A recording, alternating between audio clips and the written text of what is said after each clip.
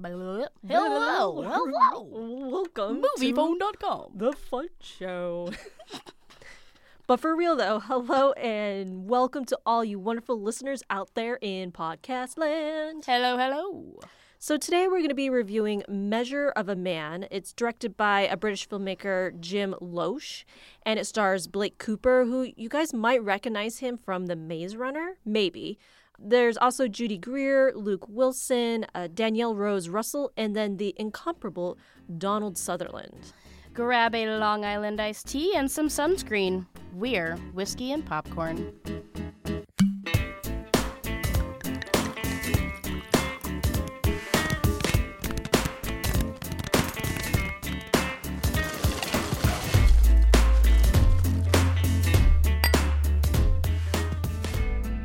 Good morning! Happy first day of summer!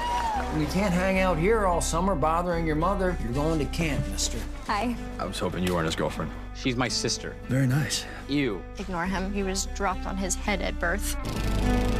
I actually got a job. A job? You will work Monday to Friday, 9 to 3. You won't regret for a moment hiring me. Excellent.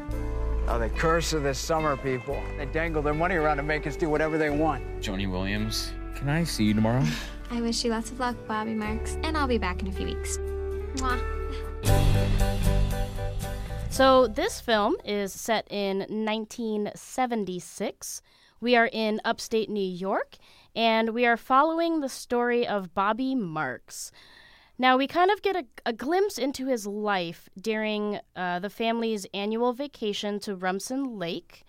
It looks rather high class, and then you have the mixture of locals in there as well. He is your typical overweight, teased and bullied kid. We start out with threats from his father, who's played by Luke Wilson, and he's threatening that he must go to one of the local camps around town. But Bobby quickly acquires a job from a local man named Dr. Khan, and you find out that this doctor is very old school in his ways and a bit reclusive. Really, this is a coming-of-age story. We watch his parents as they're struggling on and off on the verge of divorce, and he's trying to defeat the local bullies that he's always had growing up. And we have his childhood friend, Joni, who's kind of along with him, but also disappears for a period of time. It's emotional, there's secrets that are revealed, and we really just watch Bobby grow up before our eyes in one summer. Yeah. Well, you know, this film, it really fell flat for me. It felt so dry and just boring, really boring for me. And like you said, Tuesday, it is a typical coming-of-age story, but it doesn't say anything new. It didn't, illuminate any sort of profound adolescent lessons in any way, or it wasn't evocative. It just did not touch me. It did not resonate with me at all. You know, my initial feelings about the film were they were trying to make the new Sandlot, the great childhood movie that at least I grew up with, and it just kind of fell short.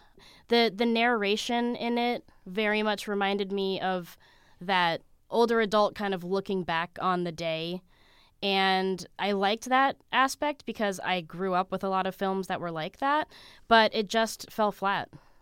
Yeah, I don't know. I got confused with the narration because, and maybe this is just Blake Cooper's voice is really deep. It sounds really mature. So when I first heard the voiceover, I thought he was looking back when he was much older. But it sounds like he really wasn't that much older. Maybe he was just looking back over his summer and telling us this story. And no, I could never match his voice with the person. It just didn't match. No. It was really weird. And I'm like, nothing against you, Blake Cooper, but it's like that voice coming out of that teenager body, it was like, whoa, he should be on radio. He had this deep masculine voice. But I don't know, that part didn't jive with the character. And, there was the story itself, the script was just kind of blah. I could not care about Bobby's story. And normally, I'm very open and sympathetic and empathetic to the maligned character, the person who's been pushed off to the side, the outcast. And yet, with Bobby, I've just felt like you come from a rich family, you're going to a nice summer home, you're acting like a little punk. And boo-hoo, you're fat. Boo-hoo, you get picked on. Like, grow a pair. I mean, he was annoying me to the point that was my reaction, which is like not the reaction I don't think the director was wanting for us to have, for me to have. And so unlike you. It is so unlike me. There was nothing about his story that was remarkable to me. Think about it, like some of the great coming-of-age stories that have happened, like Love, Simon earlier this year, Lady Bird last year, Moonlight the year before that. Maybe it's unfair to compare this film to those ones. Those were much more dramatic, and this was supposed to be a comedy. But even that movie Superbad, which was about a bunch of white dudes sexually exploring, was better than Measure of a Man, which is supposed to be a comedy, and I didn't really find it funny. So I completely agree on all those lines. None of us enjoyed growing up, and there's plenty of things that we would never like to experience again. But his suffering is hard to relate to, and that's coming from me, an upper-class girl from Scottsdale. And even I thought it was a wine fest for most of the part. Coming of age should have some humor. It's awkward and embarrassing, and you need to have those deep feelings like you get with Lady Bird, but you also have to remember how incredibly dorky and relatable it is, which is what Lady Bird did so incredibly well. Mm-hmm. And it wasn't shoved in your face. It was just so nuanced. Yeah. And I didn't get any of that from this film. No, this film played with some of the ideas. Like, it played with the idea of growing up and maturing. So like going and getting a summer job and learning how to be responsible and become a man and all this stuff. And even his boss, Donald Sutherland, Dr. Khan in this film, he had such an interesting background that we never get to see.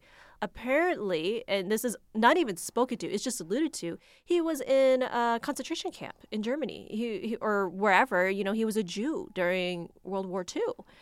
Yet it's never spoken about. The only clue you get is the tattoo of the numbers on his arm. And I'm like, why are we not developing this relationship at all? He's just there. He's just his boss, and he's kind of guiding him a little bit. But that's not even more important. Then you have the whole bullying themes, which seem to take more precedence. And then the sort of wannabe maybe boyfriend-girlfriend with his good friend Joni. But again, none of these are fully explored. It's like, pick one and go with it. Had one of those three been explored, it could have been such a better film. And with a powerhouse like Donald Sutherland, who really was my silver lining for the movie, if they had just really built on that, I mean, yes, you can have bullying on the side, but had they really built into either those three aspects that you had just discussed, it would have been so much better. This film kind of makes me angry, in fact, because I'm like, it should have been good.